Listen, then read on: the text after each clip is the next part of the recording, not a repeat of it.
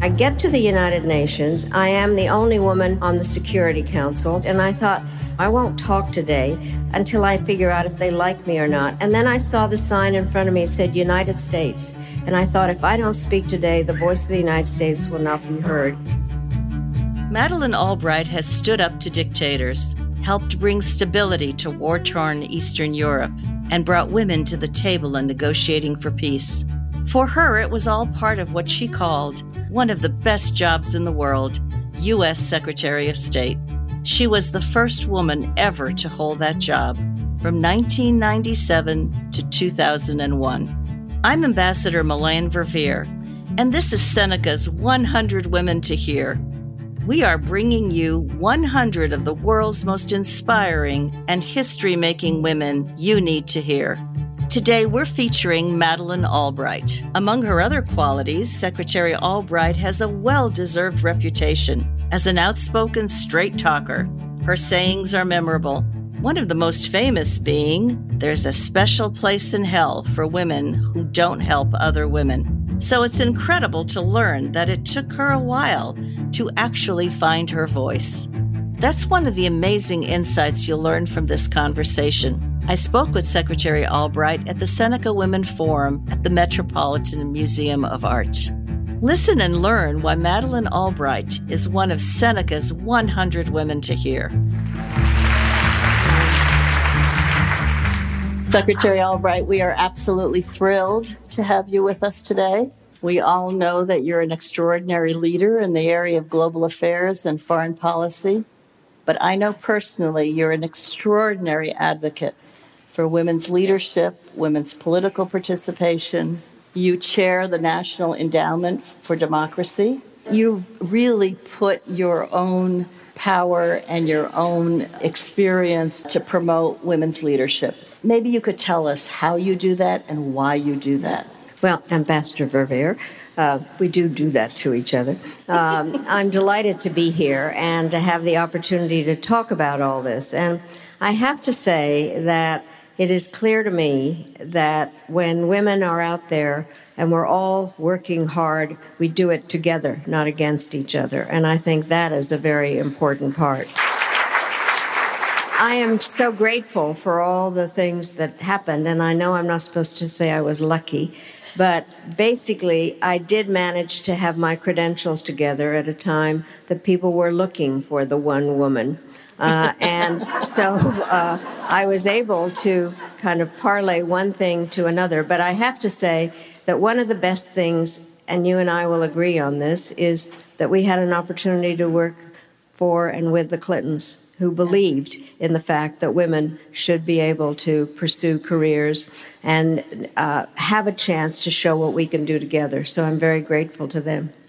And what is it that you do at NDI to promote women's political participation? Well, let me explain a little bit. Actually, what is interesting, we're about to celebrate our 35th anniversary. What happened was President Reagan was in London speaking at Parliament, and he was saying that democracies were not real good about explaining themselves vis-a-vis communism. So he came back to the United States and he started the Endowment for Democracy, which has 4 institutes, Democrats and Republicans, business and labor. And I was the original vice chair, democratically put into place by fiat. But what happened is we were trying to really figure out what we needed to do. And one of the things that we have concentrated on more than anything else is how to support women candidates in all over the world.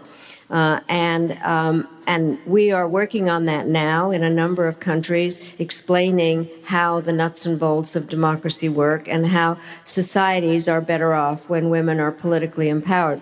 I have to say that when I became secretary, I was the first one to put women's issues central to American foreign policy, and not just because I'm a feminist, but I do believe that societies are better off when women are economically and politically empowered. And then Secretary Clinton took it to a whole other level. But that was the part of it. Something that we're doing now with the United Nations is to explain that even when we're able to support women, there still is a lot of harassment and very dangerous. And so with the UN, we have started something called Not the Cost, is to really show that we need to support women as they are being harassed for running for office. And so it's not just a matter of getting people to run, but to be supportive. And it does make a huge difference. And NDI is very much the center of that. You know, it really is difficult for women in politics. And I remember a woman in Africa saying to me, you know, she wanted to run for the parliament. She said, they say to you, well, if you have a family, why aren't you with the family? And if you don't have a family, there's something wrong with you. Right. So she said, either way, you can't win.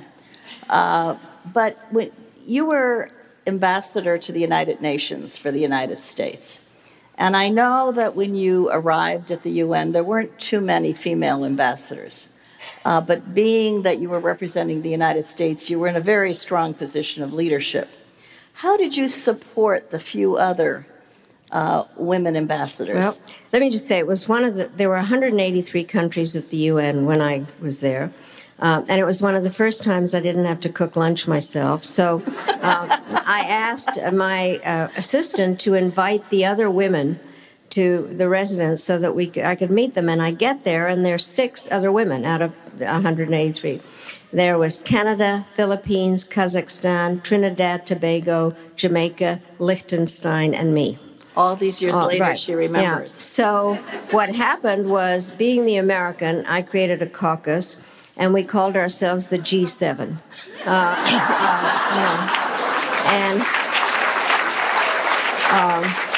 We agreed that we would always stay in touch and take each other's telephone calls. So what happened, all of a sudden, one of the male ambassadors at the UN said, why would you be talking to Liechtenstein? And I said, well, have yourself replaced by a woman, and I'll be very happy to take your call whenever you want. But the thing that we did do, we did become very good friends and supported each other in so many ways. But the interesting part is what we were able to do, because at that stage we were dealing with the issues in Bosnia, where women were being terrorized and raped and made into refugees. And so we lobbied to get women judges on the War Crimes Tribunal. And we did manage to get 2 women judges. Later, we did a lot of things to do with HIV and AIDS, and really did try to use our power as the G7.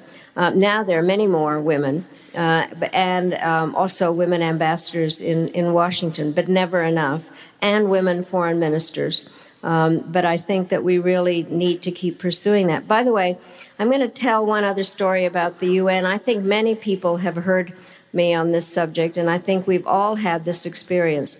You're in a meeting, you're the only woman in the room, and you decide that you're going to say something, and then you think, well, everybody will think it's stupid, so I won't say it. And then some man says it, and everybody thinks it's brilliant, and you're really mad at yourself. And so that happened to me early in my government career, before the Clinton administration. And then I taught at Georgetown, and I tried to explain to my students that everybody had to learn to interrupt. Nobody was going to raise their hands in class. My classes are a bit of a zoo, but I really have said they have to do that. But the story is the following. I get to the United Nations. I am the only woman on the Security Council, and most of the meetings don't take place in that fancy room, but in a room in the back. And I sit down, and people start talking about a subject, and I thought, oh, well, I don't know. I won't talk today until I figure out if they like me or not. And then I saw the sign in front of me. It said United States.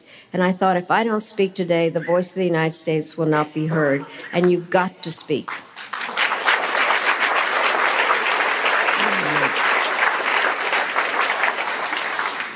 So, speaking of that, I wonder, when you assumed the position as the first female head of the State Department, our foreign minister around the world, whether you felt it was any kind of a super responsibility in a way, beyond the responsibility of any Secretary of State, but being the first woman.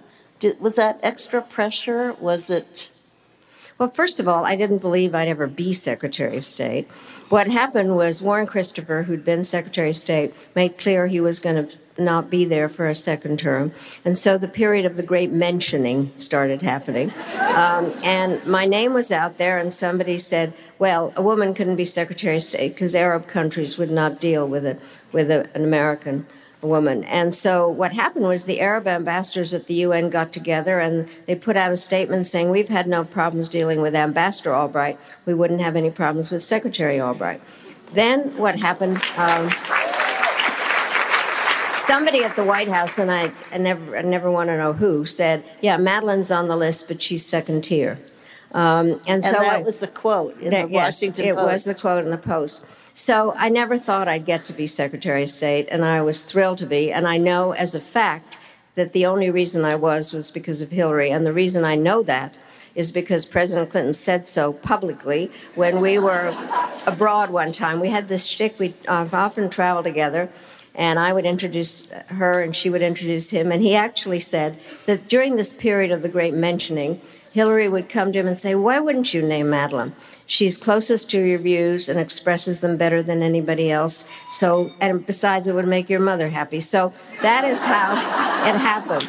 But partially, and I'm not just saying this because I'm sitting with you and Hillary's coming on, is that the partnership that we all had and the support that we had for each other, I think, made a very, very big difference. The thing that happened, one of my first trips actually was to the Gulf Cooperation Council meeting. It was in Kuwait. And I'm sitting there with the other foreign ministers, and they end up by saying, this was a great meeting. I said, well, perhaps you've noticed I'm not dressed exactly as my predecessors have been, and thank you very much. You've been very kind to me, and next time we'll talk about women's rights. And we did.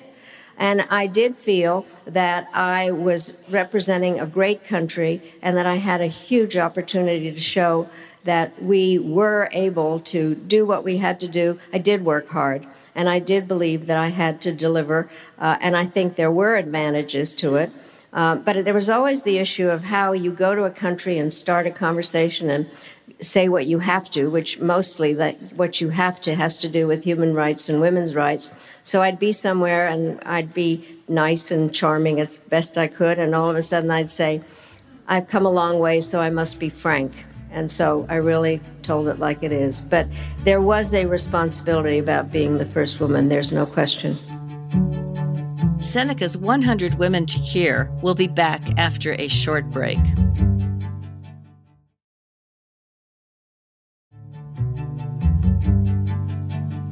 So you then succeeded to lead the way for two other women to be named Secretary of State in fairly short order, given a 20-year span. And it was certainly a trailblazing recognition of the role that you started and then others followed. And I understand, and maybe you could tell us if this is true, that your granddaughter was hearing you one night opine about this great role that you had played. And so, was she impressed? No. What happened was my granddaughter, about 8 years ago, when she was 7, said to her mother, so what's the big deal about Grandma Maddie being Secretary of State? Only girls are Secretary of State. And so in her lifetime, there had been Condi and Hillary, And since then, actually, I have said there are some little boys out there who have been impressed by the fact that a man can be Secretary of State, sort of. We've really achieved something when we don't have to comment on the first anymore, when it can become normal. We're talking here a lot today about technology and innovation. Have you experienced the importance of technology in terms of advancing the kinds of things that you've been working on, particularly for women?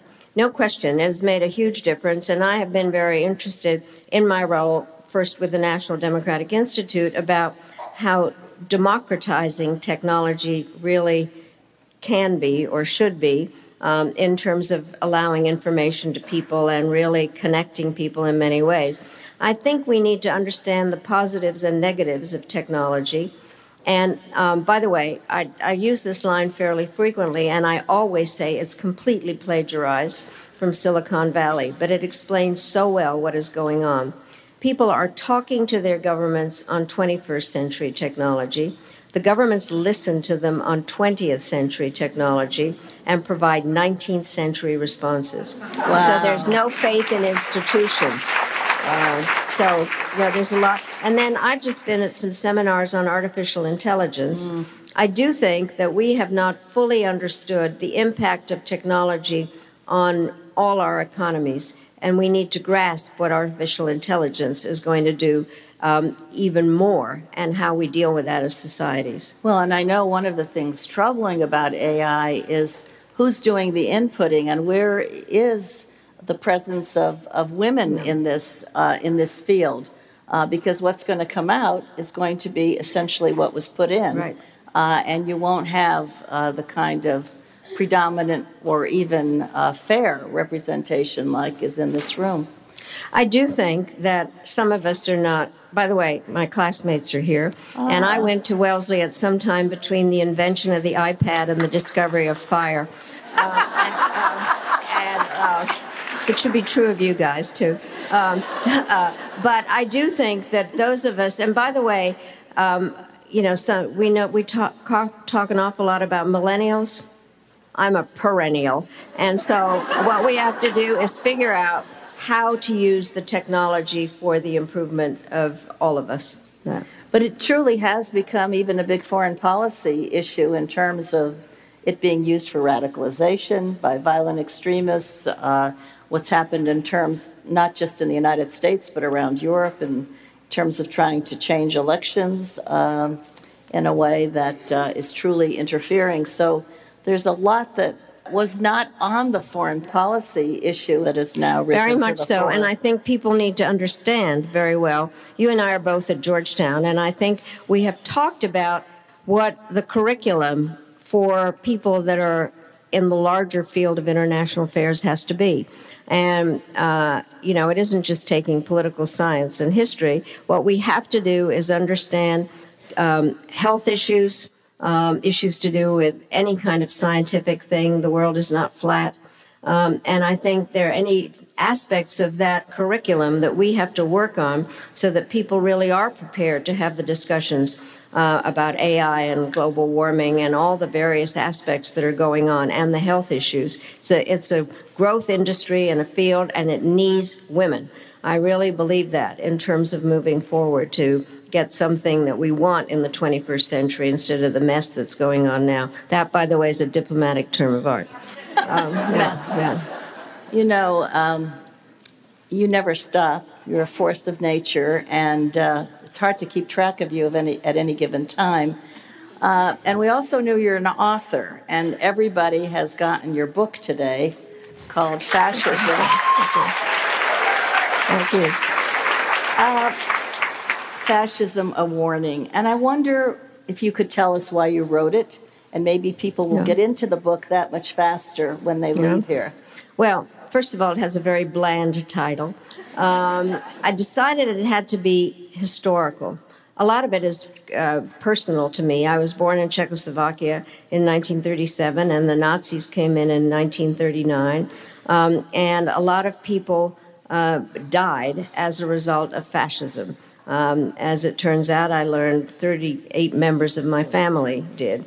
And so I think that, so it was very personal, but also I thought it needed to be put into historic context. So I begin with Mussolini, and then Hitler, and then Franco, and then I talk about various places now in the world where I'm very worried by the dictatorial authoritarian leaders. The best quote in the book actually comes from Mussolini. And he said, "If you pluck a chicken one feather at a time, nobody notices." So there's a lot of feather plucking going on now. And you can't say those words too quickly together. But I do think there is a warning about the kinds of things that are going on. And I have the part that I learned in writing the book is Mussolini, Hitler, and Franco came to power constitutionally. Mussolini, there were complications with party politics in the end of World War I, and King Emmanuel turned power over to him. Hitler, there were various issues going on in Germany. Some as a result of the Versailles Treaty, some of financial, and the Weimar Republic wasn't strong. So von Hindenburg turned power over to Hitler. Then also in Spain, there was a weak government that folded, and the king there turned it over to Franco.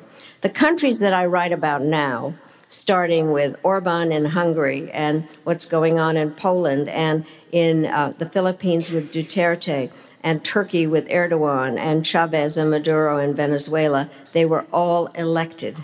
And I think it's only, and I do say that communism is also fascism. There they had revolutions, but all the other ones were people that were elected. And I think we need to understand what the conditions are that create this. I do think people need to run for office or support those that do. And then something that I think is actually hard to do, which is to talk with the people that we disagree with. I don't like the word tolerance because it's tolerate, put up with. I think we need to respect those views. I don't want to be in an echo chamber. I want to learn a lot. By the way, you should all be glad that you live here and not in Washington, because in Washington, I listen to right-wing radio as I drive. And do a little yelling and a few hand gestures, and so it's possible that I'm dangerous. It may be the secret of longevity. Well, whatever, But then I don't think there's ever been a book or a speech that doesn't quote Robert Frost. So my quote is, the older I get, the younger are my teachers. And I think we need to support those young people that marched because of Parkland and all that. That's what we need to do. Well, Madam Secretary, we're glad you're perennial, and may you continue to lead. And thank you so much. That's what we need to do. I want to thank Secretary Albright for that great conversation. She has so much to teach us all, whether we're dealing with diplomats at the United Nations or co-workers on the job. She shows why it's necessary to speak up, even when it's difficult, even when we're unsure of the outcome, because every voice deserves to be heard. And of course, she reminds us it's important to follow up your words with action. Finally, let's heed her suggestion. Let's get out of our bubble and spend time talking to the people with whom we disagree. The world today could use more dialogue, empathy, and understanding. For more great listens from Seneca Women, check out our other podcasts. Every weekday, join us for a brief take on all the good that's happening in the world on Seneca's Here's Something Good. And every Thursday, listen to inspiring and shared learnings from legendary women entrepreneurs on Made by Women. If you want to support organizations making a difference for women and girls, you can donate to the Women's Economic Future Fund. Learn more on our website at senecawomen.com. Seneca's 100 Women to Hear is a collaboration between the Seneca Women Podcast Network and iHeartRadio, with support from founding partner P&G. Special thanks to our iHeart producers, supervising producer Molly Socha and supervising sound producer Matt Stillo. If you like what you heard on the show, rate and review it on Apple Podcasts. We hope you'll join us for our next episode of 100 Women to Hear, where we can all listen, learn, and get inspired. Have a great day.